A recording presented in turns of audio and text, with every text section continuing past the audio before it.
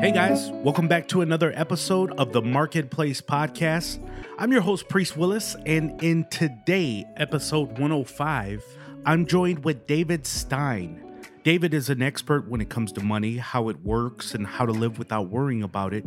He's the creator of the super popular podcast, Money for the Rest of Us. Do you have friends, family, or loved ones that want to learn about money, investing, or the economy, but feel too intimidated to start? Well, then David here has the answers for us. He's a good resource that I wish I had when I first started investing 20 plus years ago. In David's former life, he was actually a chief investment and portfolio strategist of several $billion with an advisory board. He makes the complex understandable about a subject that touches every human being, which is money. Make sure to check out his podcast. I enjoy it. I've really been absorbing his podcast. It's helped me better understand what the tariffs mean for the economy. It's helped me better understand different investments, maybe not get so excited about diversifying. I really enjoy how David breaks this down and makes it digestible for the rest of us, which is the name of his podcast. So without further ado, let's bring my man, David Stein, on. Hey, David, welcome to the program. Great. It's good to be here. Yeah, excited to have you. So, you and I have talked offline a little bit, but I'll just for complete transparency for the listeners, I've been an avid listener of your podcast. I mean, I know people get caught up in binging at times. I've been one of those guys for you. And to make it even more awkward, I've kind of fell asleep listening to your podcast several nights. So I'm just excited to have you on and kind of ask you some financial questions that I've been wanting to know, maybe see if my philosophy is in line and just hear a little bit about you. But before we get into that, why don't you tell the audience a little bit about yourself? Sure. Well, my professional background is as an institutional investment advisor. So I spent upwards of 15 to 17 years as an advisor, managing money primarily for endowments and foundations. And so as part of that, I co-led a research team where we were trying to identify really the smartest investors in the world. We were researching asset classes and just sort of helping these institutional investors that had big not-for-profit foundation portfolios navigate the markets. And so I started that in the mid 90s, sort of made it through the internet bubble, managed money through the financial crisis, then left in 2012. My partners bought me out. And a year or so later, I launched the Money for the Rest of Us podcast because I found I missed the teaching aspect, which I spent a lot of time doing. I didn't necessarily miss managing the money. And so I've been podcasting now for 4 years. And as part of that, I have an education site called Money for the Rest of Us Plus. It's really a subscription service for those that want free content. You have those that want some additional guidance. I'm no longer a registered investment advisor, so everything I provide is just through sort of general education as opposed to this individual should do this. I have model portfolios and things of that sort, but no individualized advice. Yeah, I was going to ask that. Your podcasts you provide so much rich information weekly on your podcasts. But I also know that you have a membership site. How much is your membership site more specific towards I know you're not a licensed advisor, but if I reached out to you and said, hey, this is my portfolio, is it at that level? Or are you guys just as a group, as a membership, are you coming up with topics and talking at a very high level? It's both. And so we'll occasionally profile a member. So I can't, if somebody comes, it always has to be from me out to the group. So last week I do a weekly Q&A episode just for members. It was a gentleman that finally, he's been a member for several years, finally got enough courage to sit down and put all his investments on a spreadsheet to figure out, hey, I have $3 million. And he's never really sort of pulled it all together. He's thinking about retirement and we sort of here's my portfolio.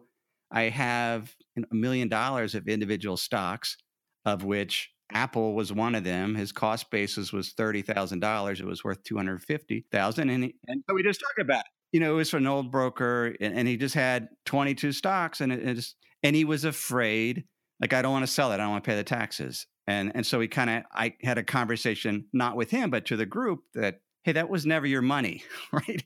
It's the government's money.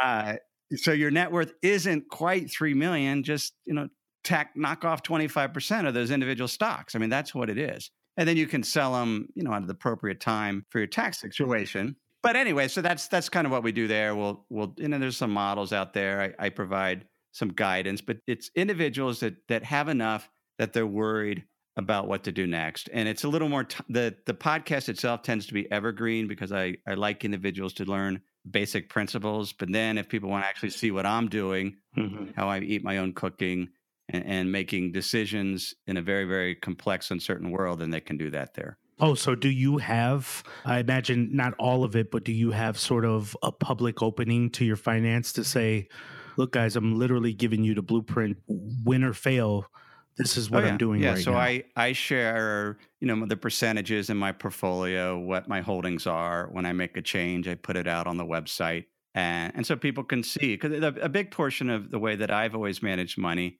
is not to try to predict the future, but to invest on the leading edge of the present. So what's happening now? What are market conditions now? And how should I be positioned now, given the environment? And so as part of that, I do a monthly investment conditions report where we're looking at valuations, we're looking at economic trends, we're looking at the level of fear and greed in the market. And I think it makes only sense to say, all right, given investment conditions, what am I doing? And the type of investing that I do and the type that I teach and have done institutionally is not to sit there and make changes every single week. Right. You're not a day trader. No. Even as an advisor we ran a discretionary portfolio based on an investment approach I developed. And in that, we made changes 2 to 3 times a year. And what I do in my portfolio, I don't make that many changes. Sometimes I'll take profits, but it's asset allocation based. This is what investors should do, is focus on big picture. But I'm willing to risk manage and make adjustments and allocate to those areas that are most attractive and avoid areas that there's potentially some risk there. I can't help but to think that a lot of people, the average investor, it may be even under that, a lot of times when they work with financial advisors, they feel like if there's no kind of movement or shifting, then essentially nothing is happening. So what you inevitably end up doing is having the advisor make it look like they're doing something, right? Because otherwise you don't feel completed as an investor that you are dealing with the latest stocks or index funds or whatever may excite you out there. But traditionally speaking, right, the average person who knows, or the above average person who knows, the markets don't shift every week, right? So they don't. But you point out a huge psychological issue with investors, and I saw that as an institutional advisor, where we're making 2 to 3 changes a year. They were incremental changes, but I could tell when my fellow consultants who were out servicing them, and I was part of the portfolio management team, where people were feeling like, hey, you haven't done anything in a while. Right. And so, we would make a change, but I would use it as we would do a write-up as really like, here's what's going on. So I would just use it as an opportunity to put context around what was going in the market. And then it worked out. You made 2 or 3 a year. Eventually, over time, heading into the crisis, for example, you're able to pull back risk. But it's an incremental approach because, you have no idea. This year is a perfect example. Everything suggested that the U.S. stock market is significantly more expensive than other areas of the world. Yet, the U.S. market is the best performing market this year, which is why it's never, you never completely want to be out of the U.S. stock market. It doesn't make any sense because it makes up 52% of the world's market. And this is an example, if you're not in it at all, then you've missed out on some potential gains. And so it's weighing the probabilities, it's playing the probabilities and making portfolio adjustments that way. So how much do you weigh the U.S. stock market? 50%, 60%? If you look at 100% of your asset allocation? Well, just the stocks. So the U.S. market is 52% of the world's market capitalization. I'm around, I think, I don't have it right in front of me, probably 25%. Oh, okay. U.S. Okay. But you have to recognize that, my overall allocation to stocks is only about 15%.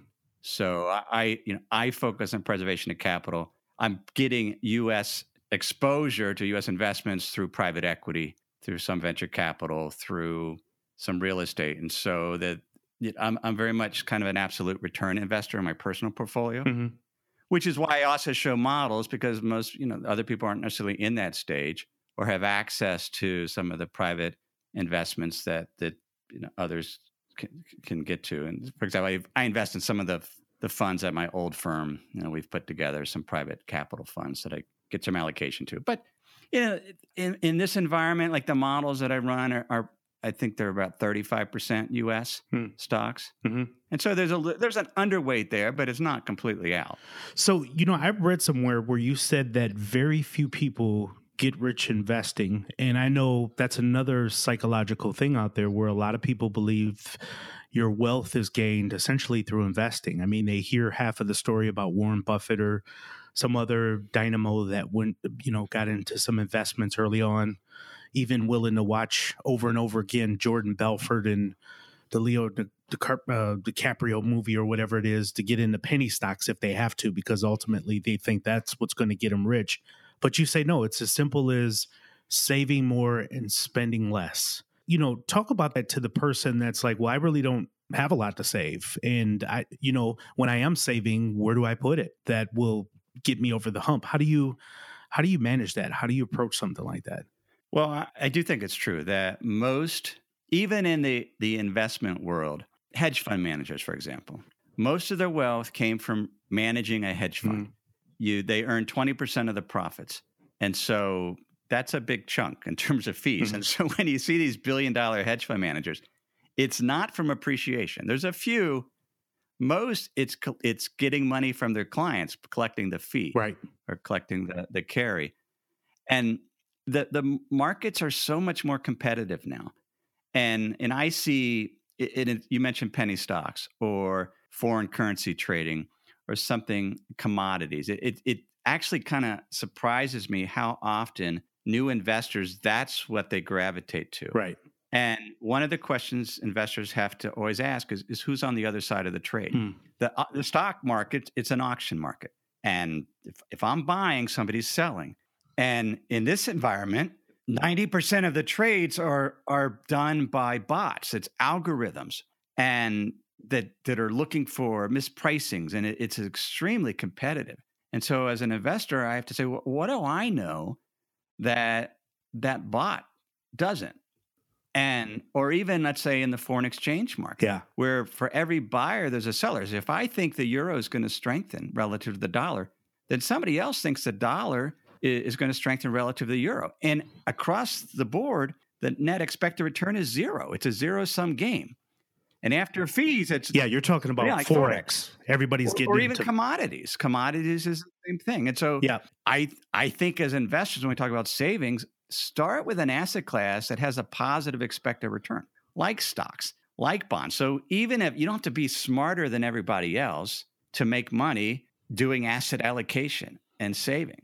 Now, you're not going to make 20% type returns consistently, because even the best hedge fund managers I know in the world have done maybe 15% annualized. That's really, really hard to do. And so we have to be willing to take what the market's willing to give and then save. And in today's environment where you have bond or interest rates very, very low in the context of a long-term history, you have stocks above average valuations, particularly the U.S. market, returns are going to be single digits. And in that environment, we're going to have to save 20% of our income in order to retire. And then we just kind of always have to make that adjustment. So we just can't hope it's going to work out. And I've seen that in some financial plans where it's based on hope. It's based on historical returns, which are unrealistic, which gets back to what are the market conditions? What's the starting place? Let's come up with some reasonable assumptions based on where we are now. And that's what the market gives us. And we're going to have to adjust our spending and savings based on that and live lifestyles. And I think, one other point is we don't have to quit working when we're 55 or 60. I call it live like you're already retired. Find a way to generate some income well into your 60s or 70s or even 80s. Because one, it puts way less pressure on your portfolio. And two, you won't get bored. You'll have something to do. Yeah, one of the things that I've done, and I'm not suggesting by any means that this is for everyone, but I'll share it with you. And I'd love for you to just tell me why it doesn't make much sense. But I remember a period in time in this country's rich history, if you will, where home buying was a big thing, and there was a lot of opportunity to see that as a real investment vehicle. And I still think that there is, but the way a lot of people talk about home buying today, it's like the be all, it's the catch all. Where, from my perspective, and I think you think at least partially this is the same. I believe wholeheartedly in working with index funds a little bit more. I know a lot of people have almost choked index funds or the investment of it to death. And I also believe in, buying businesses and at least leaving yourself some room to be able to invest and do other things. Now, I'm not suggesting cryptocurrency or Forex because of the volatility in some of those areas, but as you pointed out, more stocks and something along those lines. Why is my investment, or is it being focused, at least right now, on index funds and starting a business? Do you think it's better than home buying, or is it, Priest? I don't know. It just depends on your situation at this point. Well, my position on home buying is homes depreciate just like cars, unless you're continuing to plow money in. So, I mean, there are periods and there are markets where home prices are going up, but over the long term, home prices barely keep up with inflation. The reason why individuals think or see that home buying or flipping houses or just trying to buy in a market and hold on is because it's leverage. It's the leverage. Their equity's going up because they've borrowed 80% of the price. My wife, LaPrel, she likes to buy houses and fix them up. And we've done fine, right? But you have to be very careful the price that you buy. And we've not made a ton of money on it by any means. And there's been a couple of times that we've lost a little bit of money, but she likes to do it. But it's a lot of work. That's the thing with home buying.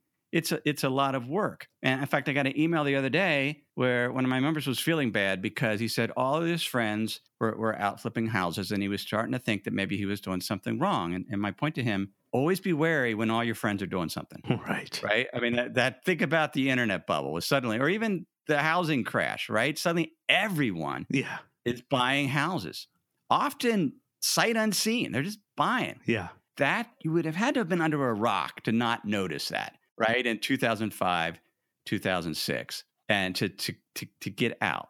Now, having said that, I built a house in 2005, and my thought was, okay, I know what houses are selling for $400 to $500 a square foot in California. We're in Idaho. I'm building a brand new house for $100 a square foot. What could go wrong?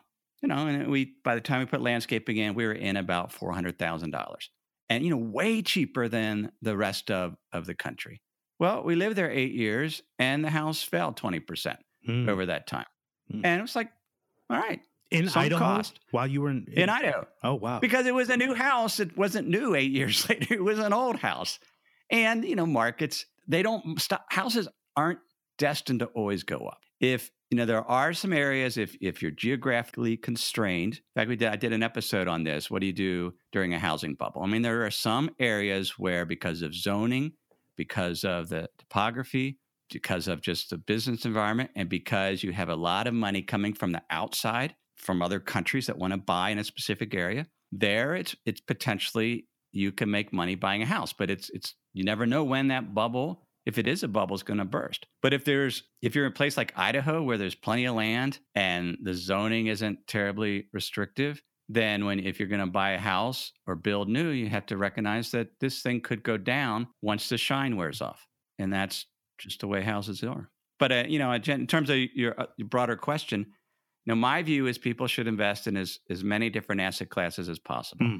Get to do public, do private businesses. That's an investment.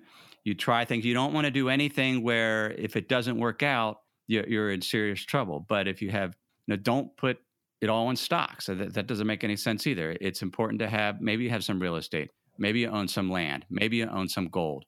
Maybe you speculate in cryptocurrencies. And by speculate, that's an investment where that doesn't have a positive return, where there's some disagreement.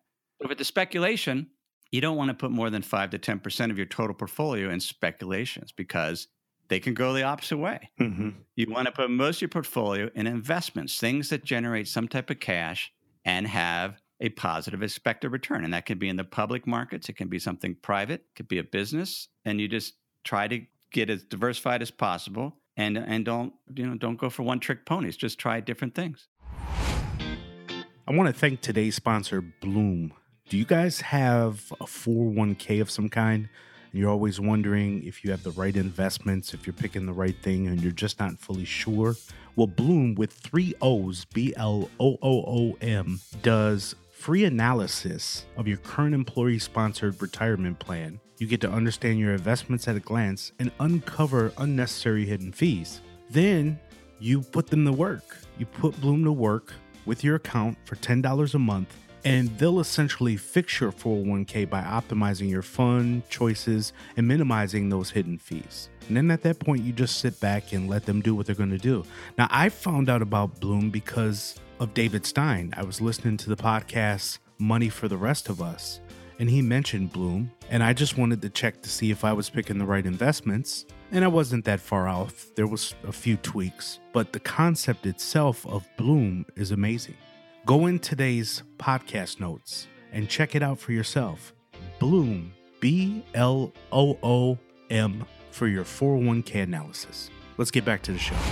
I like your idea, and I believe you said somewhere diversify, but maybe not too much. And I think when you say not too much, you kind of mean it by the standpoint of, just like you're saying right here, don't back yourself into a corner where you can't get out of, essentially. Whereas if we're faced with another recession, all your stuff is tied up in a home or Bitcoins and other things. You still have emergency funds and other things. You don't get so excited about FOMO, the fear of missing out, whether it's housing or, Forex, whatever it may be. I don't know. I think that people are afraid to hold cash. The smartest investor I know is a man named Seth Klarman. He runs the Baupost Group. In fact, he wrote a book that's out of print called Margin of Safety that sells for about $2,500 on Amazon.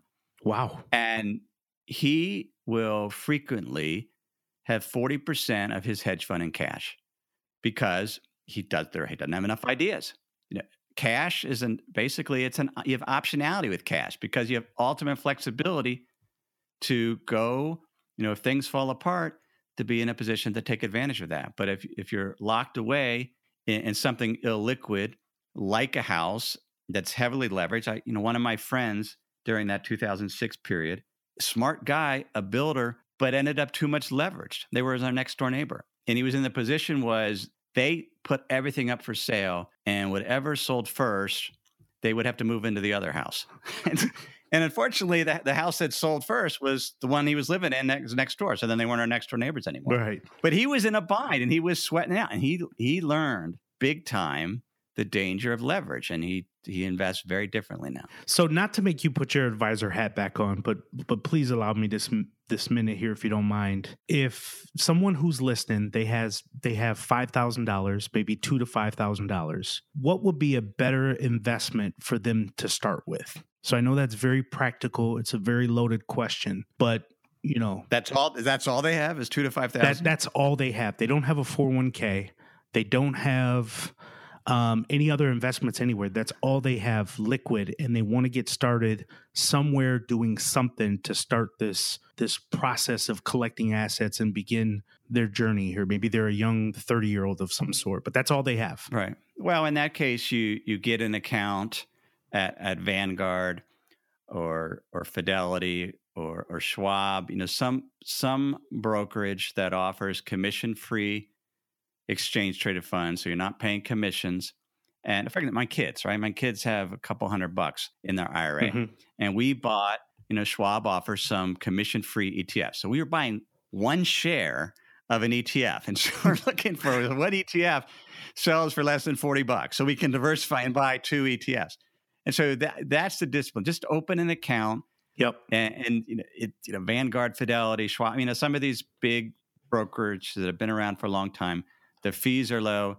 You buy an index fund or exchange traded fund, and you get started that way. And then go focus on trying to increase your income. Because, as a 30-year-old, $5,000, you're not you're not going to be able to retire. You have to get to the point where you're generating enough income that you can save the 20%. And then because you've already started investing, you spend time, instead of spending time learning how to trade Forex or commodities, spend time learning about asset classes. Why do stocks go up over time? Or learn about bonds or learn about real estate investment trusts. Learn about the options in your 401k plan and focus on just broad asset classes as opposed to digging in the weeds trying to figure out what Warren Buffett is buying and why should I hold Apple or not. I don't spend time investing in individual stocks because I spent too much time researching investment managers who did that, and I saw one, how smart they were and the lack of smarts I had in trying to identify mispriced companies, because that's what it is. If you buy an individual stock, your assumption is the market's wrong. Otherwise, it's going to match the return of the market or do worse. If it's going to do better than the market, then it has to be mispriced. And so you have to decide. It's not enough to say Apple's a great company, because it is, and it's growing really fast because it is. When you buy an individual stock like Apple, you're saying it's going to grow faster than what everyone else already assumes. And then you have to ask yourself, why do I know that? And it can't be a gut feeling. It's got to be some type of informational edge. And that's how you outperform the stock market. If you don't know that, then you buy index funds. What about the person who is 20 years older? What are tools that you use to kind of track how much closer we may be getting to a recession? As investors, we don't have to spend time figuring out who's going to win the trade war. A better approach is that you can track, as investors, you can track economic trends. And the measure that I use is something called Purchasing Manager Indices, so PMI.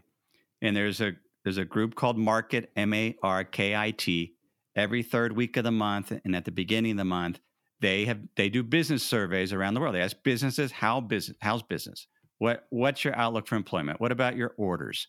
And the way that these surveys are set up, they're standardized. So 50 is typically, it's somewhere between 40 and 60 is what these numbers come in. And 50 is usually the dividing line between expansion and contraction. And right now, and there's a global measure that's called the JP Morgan Global PMI. And there's manufacturing and there's non-manufacturing. And you can Google it and you can see what it is. So right now, the global PMI, so it basically aggregates all the countries around the world, it's around 53.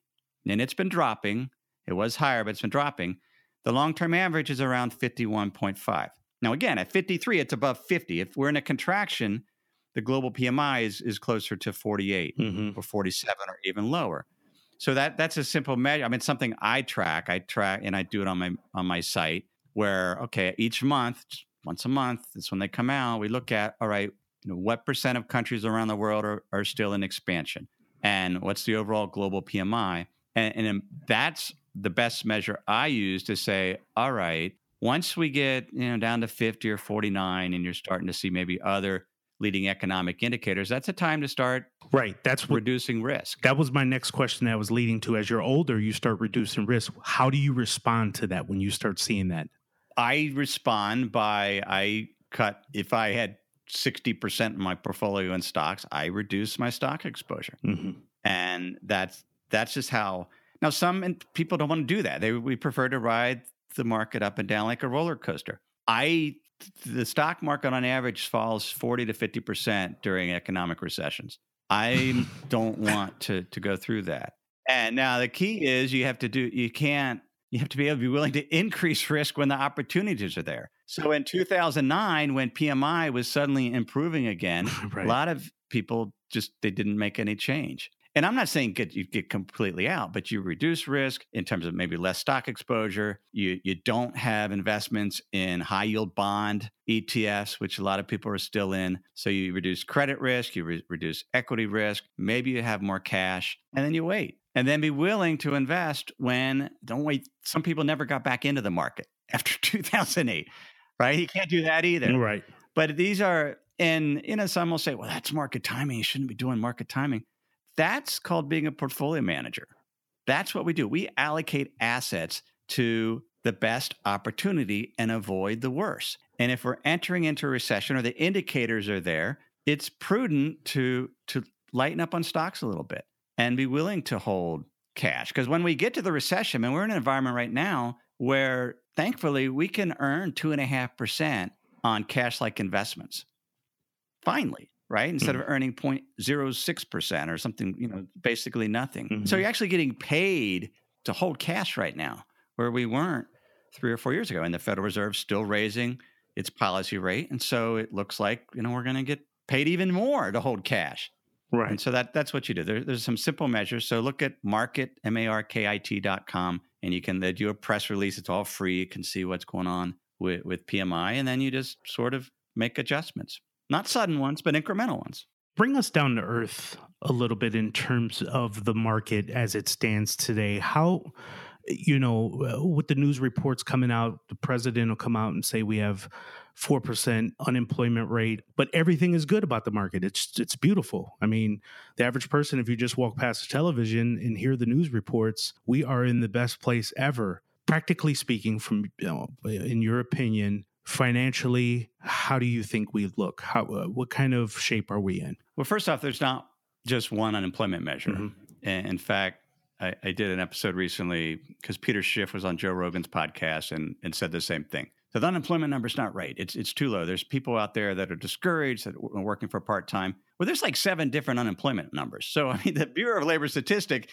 they measure how many people are discouraged or are working part-time and would like to work full-time. Mm-hmm. And the reality is unemployment is extremely low. Now, people aren't necessarily in the jobs that they would like to be in, but generally speaking, the economy in the current environment, it's not growing as fast as we would like, mm-hmm. but it has grown consistently in the low single digits since 2009. Now, that will eventually end.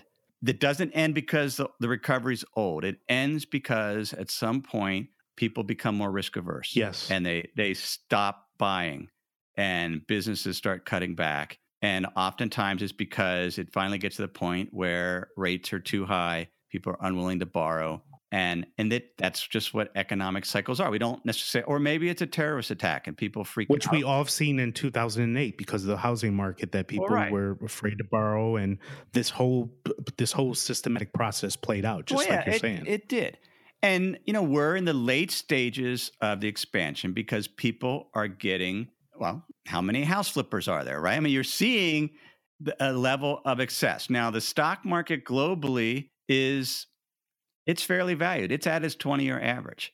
The U.S. stock market is well above average in terms of, it's expensive, no doubt. So, but it's still, we're not to the point like we were, for example, in 2007 or 2000. You don't have that absolute mania going on. You still have people that housing market was unlike anything else. Is that fair? I mean, that was... Well, it was.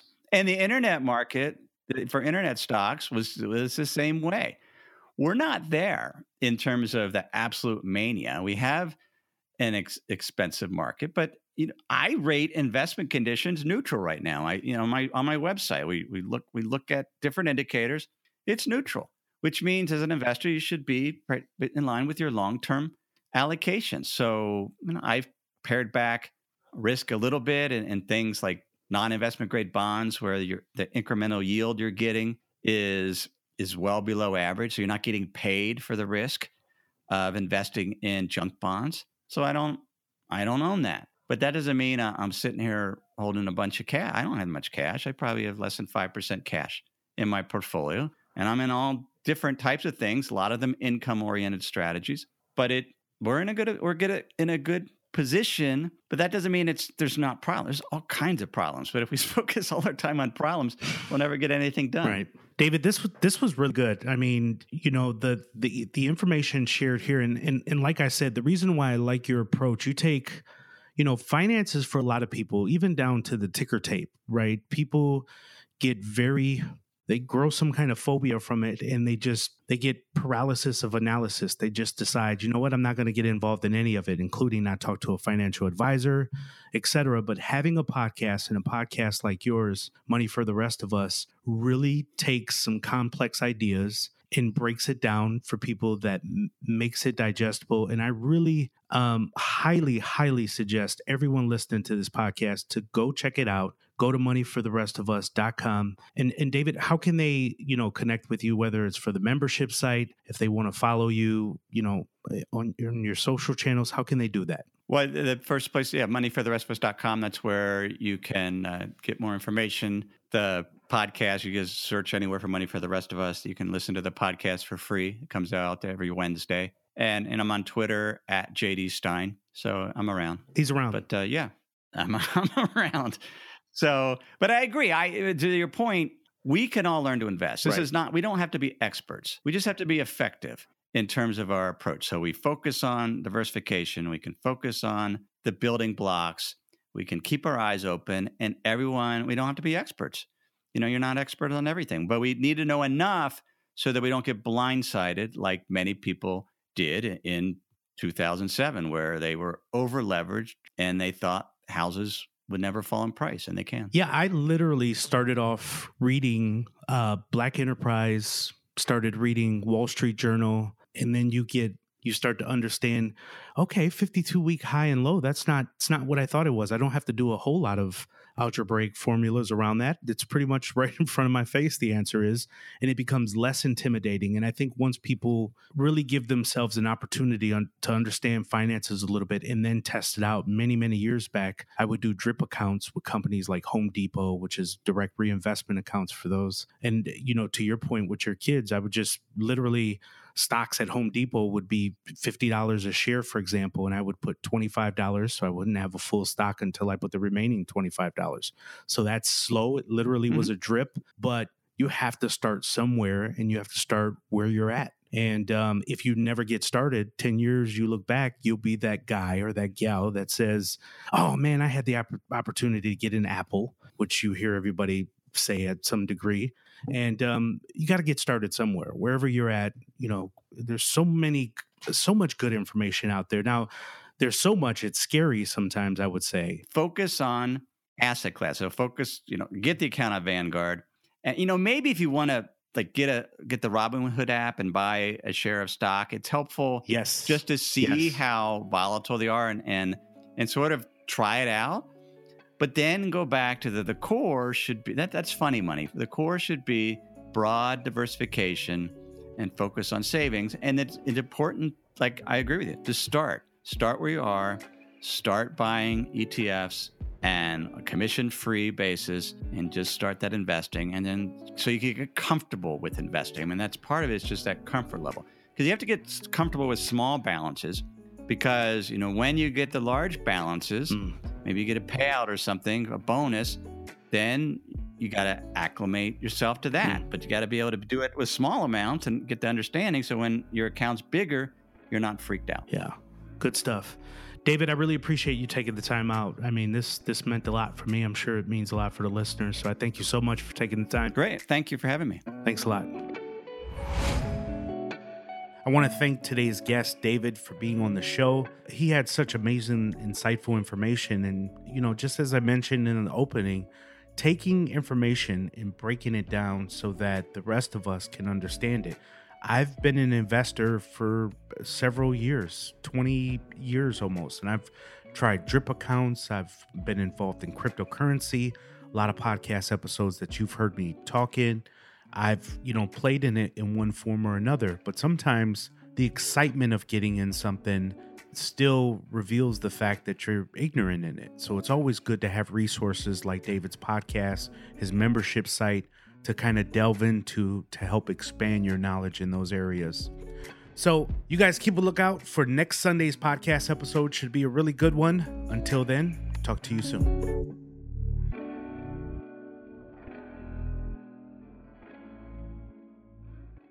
I'm the best ever. My style is impetuous. My defense is impregnable. And I'm just ferocious.